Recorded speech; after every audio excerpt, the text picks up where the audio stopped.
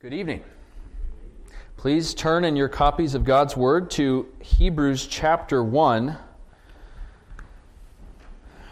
The last two sermons I've preached have been parachuting into the Old Testament, and some of the feedback I got was it's easier to preach if you have a book.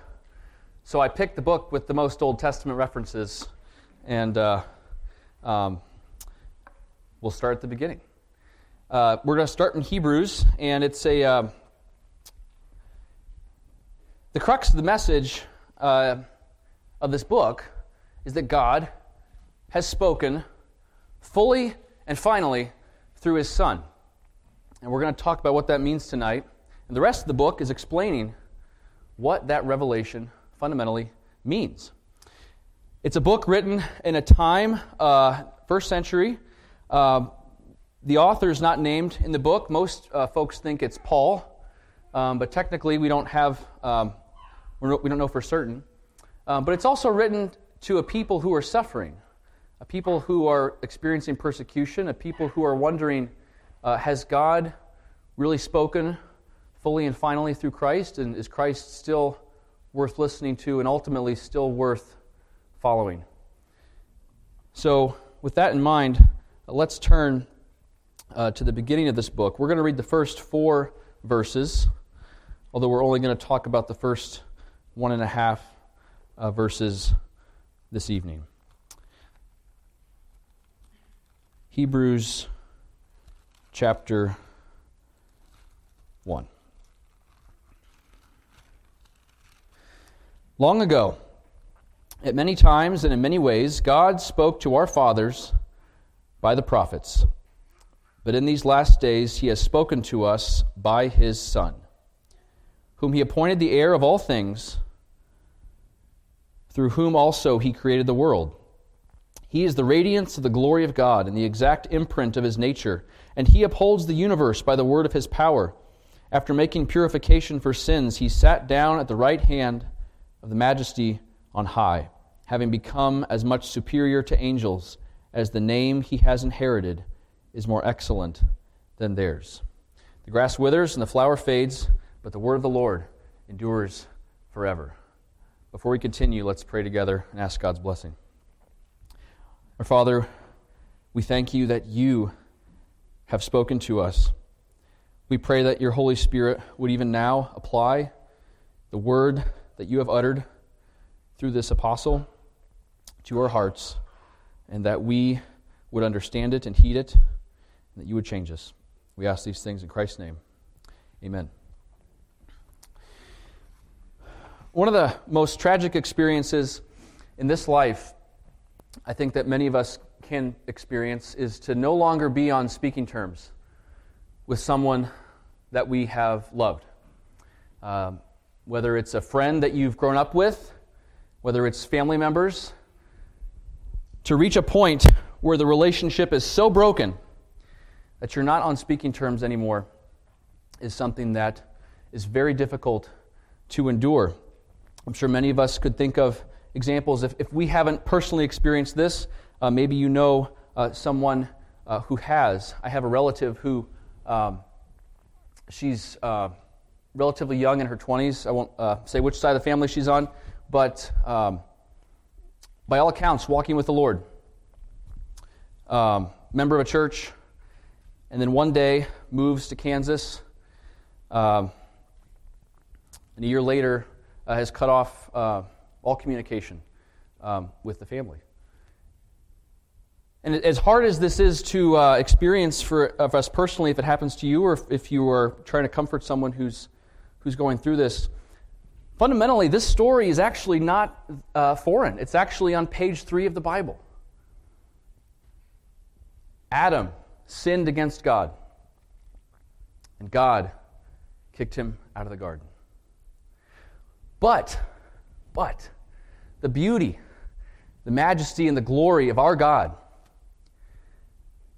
is that even though God had every right to not be on speaking terms with humanity, even at the moment of judgment, God never stops speaking to humanity. Even when Adam has sinned against God, God comes after him.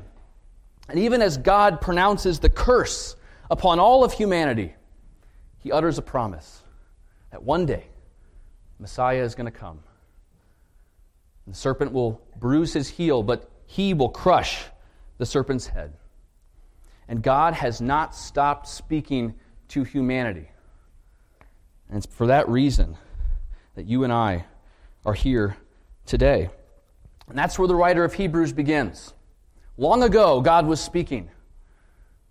And in his day, God spoke through Jesus Christ. The fundamental truth I want to convey to you guys tonight is that God himself is speaking to you. He has spoken, and the Holy Spirit is applying what he has said. And his message to us is ultimately a message of blessing and peace. And that message of peace should compel us to trust in the Lord Jesus and to speak peace to one another. So we'll consider these first 1.5 verses of the book in 3 headings. Long ago through the prophets, the last days through the Son, and then we'll talk about 2 points of application. So first, long ago through the prophets. So before we start talking about the prophets and what God uttered long ago, we want to talk about what we're not talking about. And that is what our confession, or our testimony rather, refers to as general revelation. God is speaking through creation. The heavens declare the glory of God, and the skies proclaim his handiwork. And Romans 1 also tells us that all of creation reveals that there is a creator, and we can also know something about his law in the things that he has made. This is general revelation. We know it's wrong to murder. We know it's wrong to steal that which is not ours. And we know that also not just what we call the second table of the law is revealed, but also the first table, right? If you and I, we didn't make ourselves, right? Whatever scientists say about where we came from, no person can say that they made themselves, right? And so if you're a creation of at least your parents, right? And everything around you, has a beginning, well, you shouldn't worship what's created. You should seek what is greater than the creation, right? I mean, that's a really short explanation for why even creation itself says there's a creator, and you shouldn't worship trees, and you shouldn't worship rocks, and you shouldn't worship cows or chickens or whatever idol's been made somewhere in the corner of the earth, right? So that's general revelation. So that's not what we're talking about tonight, right? Because general revelation is insufficient to reveal God's plan of salvation. And that plan of salvation is what God is speaking to and speaking about, and what the writer of the Hebrews is talking about when he says, long ago, in various times and various ways, God spoke. So we're talking about special revelation. We're talking about God's plan of redemption. We're talking about the fact that man was kicked out of the garden. And he's not in fellowship with God. And yet man was made in God's image. He was made to dwell with God, to be the caretaker of all of creation, to spread his image all over the face of the earth. How is God going to dwell with man again? That's the fundamental essence of what special revelation is all about. How is that going to happen? How can man dwell with God again? So long ago, God uttered that plan. I alluded it to at the very beginning. This promise of a Messiah, someone who would crush the head of the serpent. And God continued building upon that message, adding color to it. And our writer of Hebrews talks about that, using this term various times, at various intervals. It wasn't just at one time in the garden, it was later on, and again, and again, and again, as the years go on. God is uttering through various ways, not just various times, different ways. Fundamentally, there's 2, big categories you could think of the ways God spoke in the Old Testament. There's his divine presence. And that presence took different forms in the Old Testament, right? You guys remember in the book of Exodus, God is with the people, present with them, but He's with them in a pillar of fire by night and a cloud by day. Right? That was a revelation from God. God speaking to His people, saying, "I'm with you." But it was in a symbol, in this symbolic form. God was revealing Himself to them. God also was with them with His divine presence in the Holy of Holies, the Shekinah glory that would appear over the Ark of the Covenant, above the cherubim that arched their wings over that golden ark that only the high priest could see once a year. But God was there.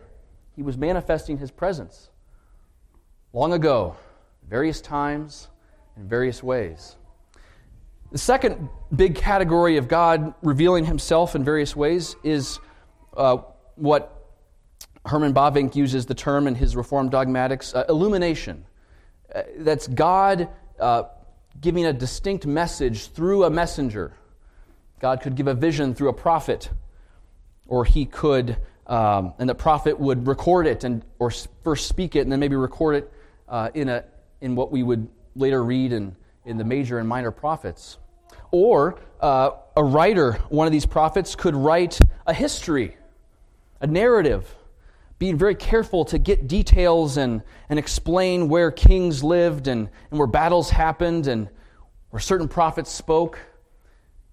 You get the book of 1st and 2nd Samuel and Kings and Chronicles, and that prophet was led along by the Holy Spirit in crafting that narrative.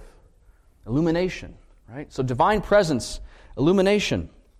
God speaking in various ways through the prophets. And what was the content of this revelation? What was the content? What were people to understand when they saw the pillar of fire and the cloud and they heard about the Shekinah glory and glory filling the temple? When they read the prophets and when they heard them speaking in their midst? Well, the writer of Hebrews, that's what the rest of the book's basically about, is that content. And the writer of Hebrews, he focuses mostly upon key passages from the Torah, the first 5 books of the Bible. And just to give you a sample of that tonight, he spends a lot of time talking about Israel's wandering in the wilderness. And he talks about the specific structure and symbolism and meaning of the tabernacle. So, Israel wandering through the wilderness. What's revealed in that? So, well, let's walk through that a little bit. So you know from your Bibles, if you've gone to Sunday school, Israel left Egypt after God sent many plagues and delivered His people out of slavery from under Pharaoh, and He leads them into the wilderness, and He provides for them, gives them food to eat. Their clothes don't wear out. He does signs and wonders, and yet, the people, they grumble, they complain, and they reject it. And what are they rejecting? Fundamentally, what are they rejecting? They're rejecting God Himself. They're rejecting God's presence among them. And this narrative builds towards this penultimate rejection of God's leading them away from Pharaoh through the wilderness, and He's going to bring them back into the promised land. And they're scared, and they don't want to go there, and there's giants, and we can't do it. And so God says, fine, you're not going to enter the promised land. And the writer of Hebrews builds to this point in chapter 4 and saying the people didn't enter the rest that God was seeking to give to them. And why is that significant? What's that about? Again, we're not going to get in the whole book, but just a little taste here. The promised land was this message of salvation, God bringing His people back into the garden, back into the place where they were exiled from. That was the whole point of the Exodus, not to just be out from under the thumb of Pharaoh so they could have freedom to do whatever they wanted to. No, it was freedom to go back and dwell with God in His land, under His law, under His kingship. And His people rejected that. So what's the content of God speaking long ago in various times in various ways? It's God wants to dwell with His people, and His people keep rejecting Him. Second theme that the writer of Hebrews spends a lot of time talking about is the tabernacle. And what's the point of the tabernacle? It's this very elaborate structure. Every detail is specified. It's a big tent. It's 2 big rooms. In front of the tent, there's an altar and there's a wash basin. Inside the tent, there's a lampstand and a table to put bread, and there's an altar of incense. And then the very back of the tabernacle, there's the Holy of Holies, and it's got the Ark of the Covenant. And that's where God's immediate presence dwells with the people at this time. And the point of the tabernacle is, this is what it looks like for God to dwell with His people. But also, this is what it takes to get into God's presence. See, if we have sin, we're unclean, we're excluded from God. Again, we have no right to be on speaking terms with God, but God came to us. And first He came to Israel, and He explained to them, I'm holy, but you can get to me through sacrifice, through cleansing. And this intricate system, this what we call the Levitical law, was a gift from God to picture for His ancient people. This is what the path back to me looks like, symbolically. And it always pointed to something greater, right? And you can see that the crux of these two, the content of these messages that God's giving in these elaborate ways is simply, I'm going to dwell with you, and here's how. I'm coming to you. Here's how you can dwell with me. It's the gospel. That's how our Israelite brothers heard the gospel. God coming to them in these ways. But again, the legacy of the Old Testament is that God's people reject Him time and time and time again. The nation of Israel rejects the Word of God. And where does the history of Israel go, right? It's the same thing that happened to Adam and Eve. They reject God's plan for them, and God kicks them out, right? Israel's kicked out of the promised land. The temple's destroyed. They have to be away in a foreign land, away from where they were supposed to be, dwelling with God. And now God does bring them back, but they never get political power again, right? The temple that they do rebuild, it's a little smaller. There's this, and they never get to really control their own destiny directly. They're under the thumb of other foreign powers, and it's like God gave a plan. He expressed His goodness to them, and they ruined it. It's never the same again. That's long ago. Various times in various ways, God spoke through the prophets, and it starts to look like this grand narrative of God's revelation to ancient Israel is going to end in a whimper. And so, where does the writer of Hebrews go after this? He says, but in the latter days, in these latter days, God has spoken through His Son. So to understand this transition here, this but, we have to understand what these last days or latter days means.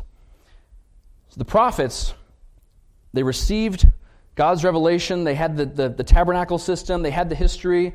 We sang about it a little bit in Psalm 78. Don't be like those guys who rejected it. But they did again and again and again.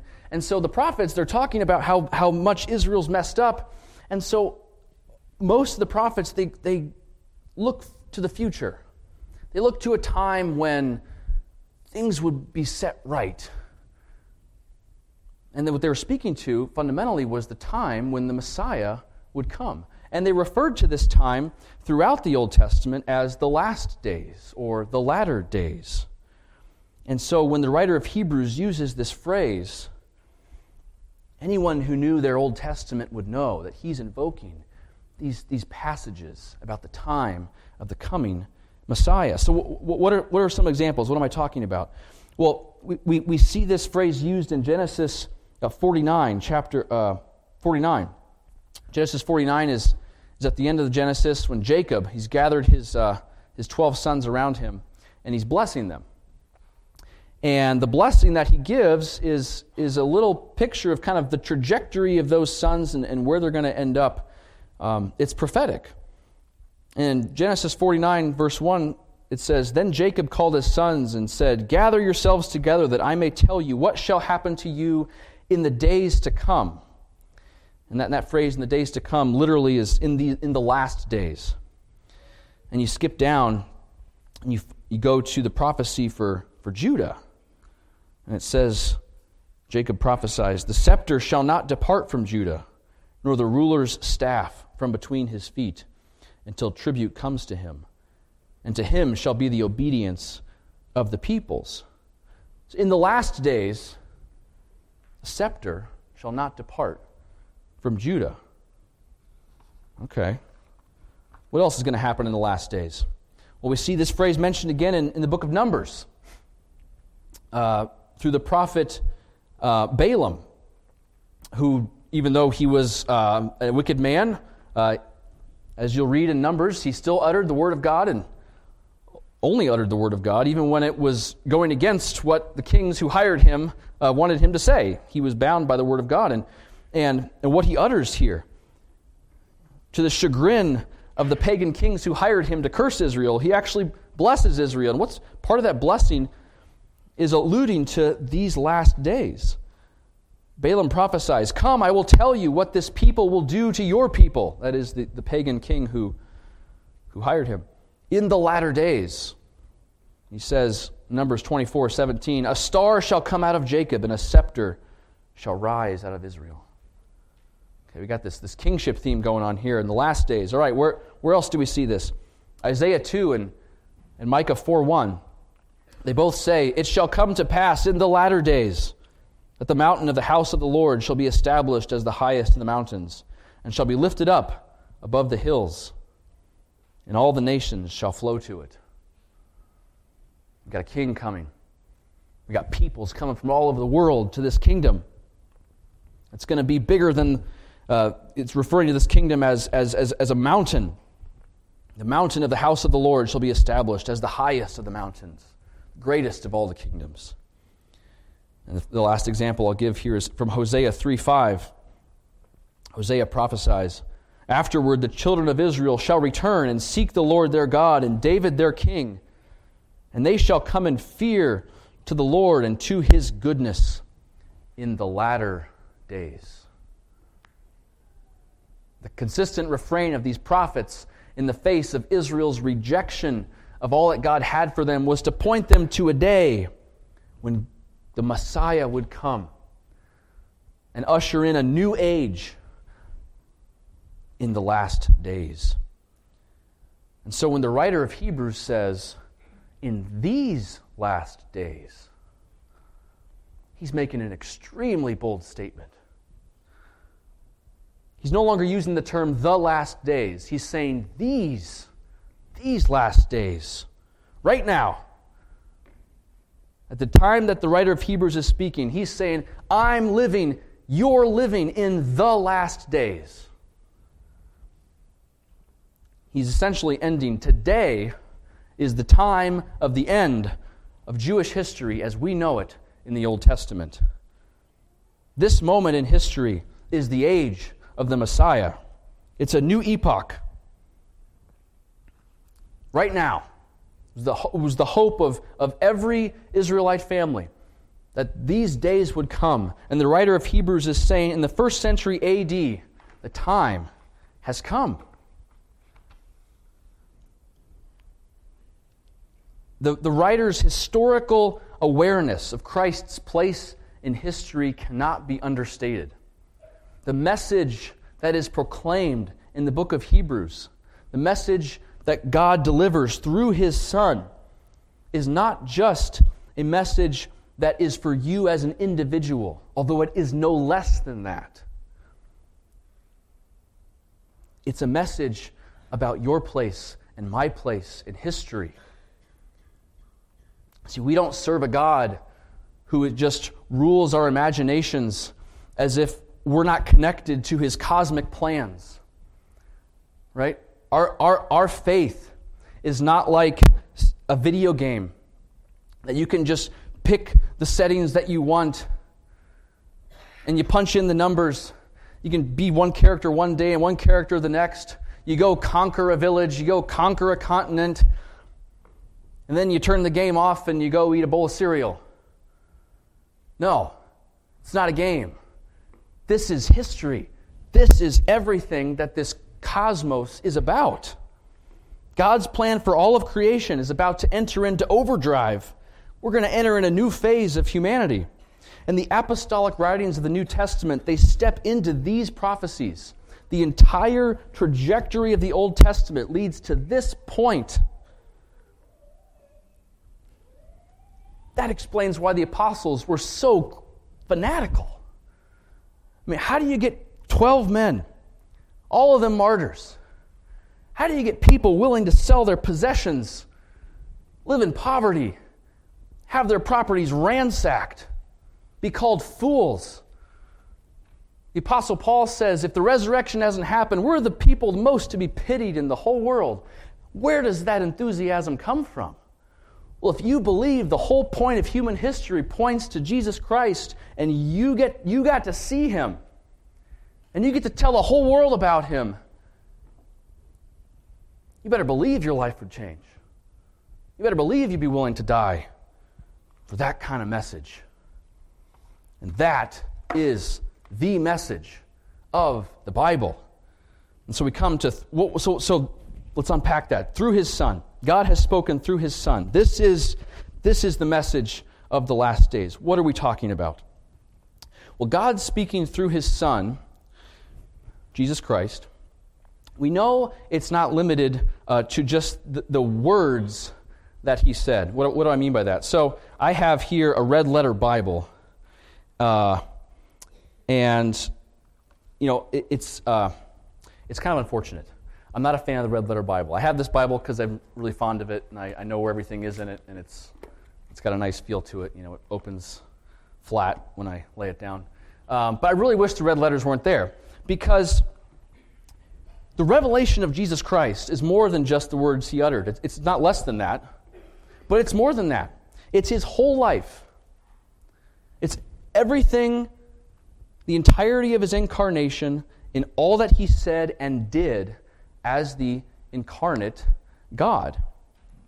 Was the revelation of Jesus Christ complete when He gave the Sermon on the Mount? No. That was part of it. But when Jesus said, "Blessed are those who are poor in spirit," that revelation is not complete until Jesus Himself embodies that by becoming the most humiliated man in the history of the world. When Jesus says, "Blessed are those who mourn," true revelation from the mouth of Christ. But in one sense, we don't understand what it means to mourn like Jesus mourned and like He meant until we see Him weeping in front of the tomb of Lazarus over just how horrible the curse was. When we see Jesus saying, "Blessed are the peacemakers, for they shall become sons of God," that is true revelation. But it needs to be completed by seeing the Son of God hanging on a cross, accomplishing final peace between God and man through the reconciliation that He worked on the cross. Jesus saying, "Love your enemies." True revelation delivered in the Sermon on the Mount. But do we understand what it means until we see Christ saying on the cross, "Father, forgive them. They know not what they do."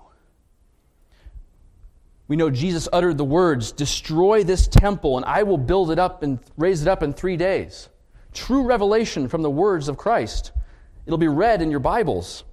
But do we understand what that means until His body is destroyed on the cross as the perfect sacrifice? Christ offering it up as the true high priest. His body now the locus of God's presence among His people. Christ, the true temple.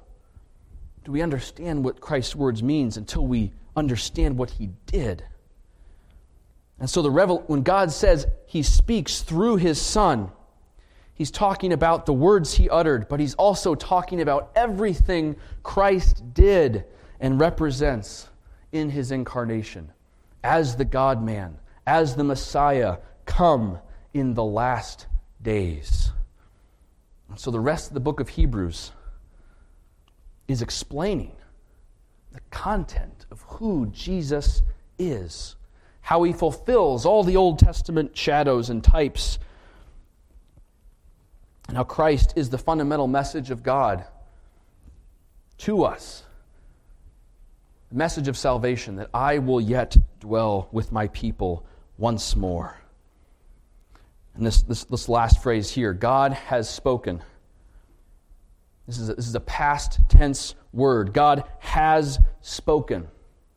It's a complete speech. There is no more revelation after Christ. Once Christ came and ascended, there was fundamentally no more content to deliver from God. If you know the revelation of Christ, you have all you need. Now, some of you might say, well, Justin, after Christ ascended, the Gospels hadn't even been written yet, and the New Testament hadn't been written yet, so what? I don't know. Can we go there? Well, two things. The New Testament fundamentally is declaring the revelation that came in Christ. And it does that by explaining the meaning of who Christ is and was as God's final revelation and applying that. So the apostolic ministry that's recorded for us in the epistles, the book of Acts, all the epistles, these are the apostles unpacking the meaning of who Jesus is. Right? Jesus came. God has spoken through his Son in these last days. You can't do better than Jesus. But what's that mean? That's why we have the New Testament, to explain what that means. Who is Jesus? That was the apostles' burden. That's why they wrote the scriptures for us in the New Testament. Who is Jesus? What has he done? We see this in Jude 3. The apostles, what are they doing? They're fundamentally delivering the faith once and for all to the saints. Christ has come, and the apostles are explaining it to God's people. Or we see in Ephesians 2:20, which describes the household of God. It's built on the foundations of the apostles and the prophets, with Christ himself being the cornerstone. Christ is the content. He is the revelation. And the apostles, drawing upon all the reservoir of the prophets, are explaining what this means. So we have the New Testament because it's the explanation of who Christ is as God's final revelation. We also see it's the application. And this application is the work of the Holy Spirit. Right? This was the ministry of the Holy Spirit. The apostolic word that was preached and written in the first century was the fruit of the Holy Spirit's work in this new epoch in history. And Jesus told us this would happen. He said in John chapters 14 through 16 about the Helper. He says in 15 verse 26, "When the Helper comes, whom I will send to you from the Father, the Spirit of truth, who proceeds from the Father, he will bear witness about me. And you also will bear witness, because you have been with me from the beginning." What's John when he records Christ's words here, what's Christ saying? He's saying the content of what the Spirit will bear witness to is me. The content of what the apostles bear witness to is me. They don't add on to Christ. They explain Christ. And the Holy Spirit's job is to apply that to individual hearts. Jesus himself said, "That's why I have to go. That's why I have to leave." He says in John chapter 16, verse 7, "Nevertheless, I tell you the truth, it is to your advantage that I go away. For if I do not go away, the Helper will not come to you. But if I go, I will send him." Who does the Spirit bear witness to? When the Holy Spirit convicts of sin and judgment, what's he doing in our hearts? He's pointing us to Jesus. Jesus is the final revelation. And the Holy Spirit's ministry through the apostles is to explain and apply that revelation of Jesus Christ to the church. Herman Bavinck, he summarizes this in his prolegomena to his Reformed dogmatics. He says, "The Holy Spirit is not a revelation of things previously hidden, but the application of the treasures of wisdom and knowledge present in Christ and displayed in His Word." Christ is the revelation. The Holy Spirit bears witness to Him through the ministry of the apostles. And that Word, when we read it, when we understand who Jesus is, if we were to go through the whole book of Hebrews and the Holy Spirit were to apply it to us, fundamentally, what would happen? We would see and hear Jesus. At this point, what's left for us to do is marvel. Marvel in the fact that God has given full revelation through His Son. God has spoken to us. Jesus is what this whole world is about. Jesus is the end of history. You are here. We are here as the church because Jesus has spoken. And in 2,000 years since Christ came to earth, there is no name that is more famous than Jesus' name. Period. Full stop. Nobody has more fame than Him. And His fame will continue to spread because He is the end of history. God has spoken in the world, and His name is Jesus. And so just a couple points of application, and we'll do this by way of two questions. What do you hear when you consider that God has spoken in Jesus Christ? When you listen to Jesus' message, when you consider His life, what do you hear? What do you hear? Do you hear just a bunch of facts about a Jewish man who lived 2,000 years ago? Do you consider, as some say, he was a good storyteller, he was a good moral teacher, he had good things to say? What do you hear when you consider Jesus Christ? Do you consider Him the final and full revelation of God for all of history and of your life?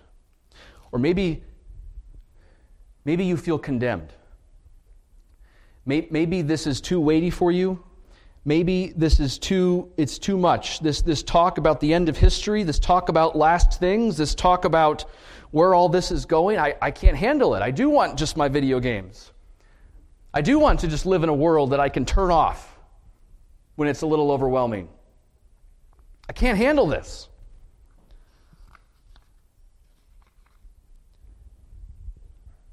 I'd urge you to consider the fact that, again, by all rights, we shouldn't be on speaking terms with God. By all rights, He shouldn't have restarted a conversation with us. And as heavy as this message is, as consequential as it is for your life and for history and for every aspect of life, it's God speaking to you. It's God restarting a conversation. It's God coming to you and saying, I'm not done with humanity.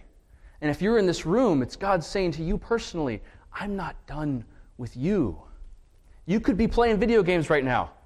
You could be anywhere else. You could be watching football. You could be at a restaurant. But you're here, now, in time and place, in real history.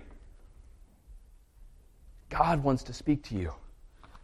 He has spoken to you. And so there's two responses to this message. Number one, just trust in Jesus. And that's the burden of Hebrews. The rest of it is because of who Jesus is. Put your full confidence in Him. So do that tonight. Do that right now.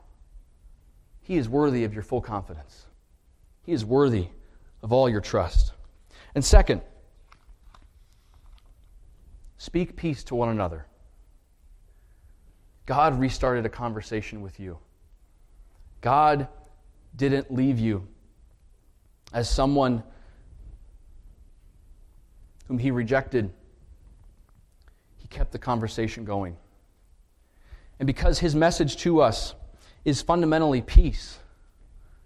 Peace. I've come to end the warfare. I've come to restore a fellowship with you. This needs to characterize the Christian life. Who do you need to restart a conversation with? What are the strained relationships in your life where communication is broken down? Where you might not be on speaking terms with someone? By God's grace, you can restart those conversations. They might be hard. You might need to get counsel from your pastor or some elders or your parents. It might take multiple steps. It took God 4,000 years to write the Bible. Right? Every step mattered. No ink was wasted when God wrote the Scriptures, and it led to peace. And our heart's disposition in the brokenness of our relationships, wherever we find them, is that we are peacemakers because God spoke peace to us. So, if you've tasted that peace, if you dwell with God because he stooped down and reached down and grabbed you out of your sin, speak peace to one another. Long ago, at many times and in many ways, God spoke to our fathers by the prophets, but in these last days he has spoken to us by his Son. So trust in the Son who speaks peace to you this evening, and imitate God by speaking peace to one another. Let's pray. Our Father, we thank you that you have not abandoned us. Although we rejected you, you still pursued us.